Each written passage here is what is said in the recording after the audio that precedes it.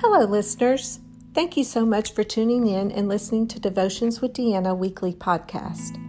Join me as we discover together what God desires to show us in His Word and how we can apply it to our lives.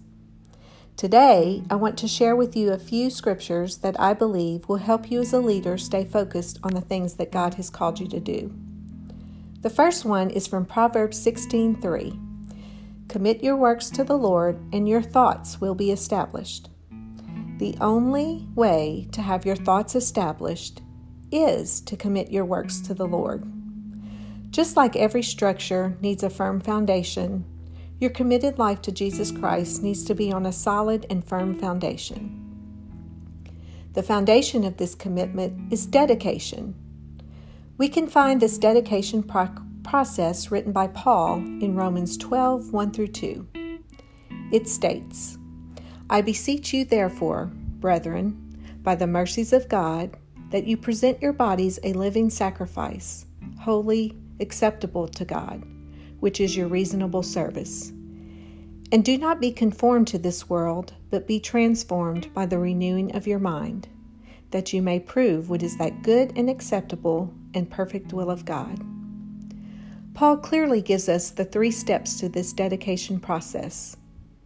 They are to dedicate your body as a living sacrifice to God, to avoid being conformed to this world we live in, but strive to be transformed by the Word of God. When you are no longer conforming, but being transformed, you will discover God's perfect will for your life. When God reveals His perfect will for your life, you can begin the steps of commitment.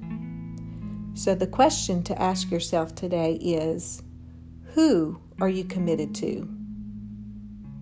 Really, who are you committed to? When our life is committed to Jesus Christ, our body is dedicated as a living sacrifice to God, and we are transformed by the Word of God. Join me next week as I discuss more in depth the steps of commitment. Now I'm going to pray for you. Dear Heavenly Father, I come to you on behalf of my listeners.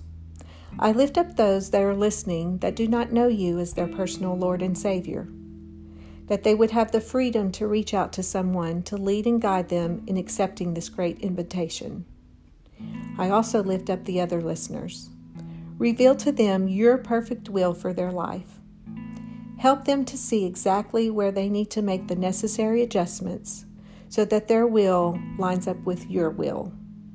May God's love, grace, and peace surround each of you today.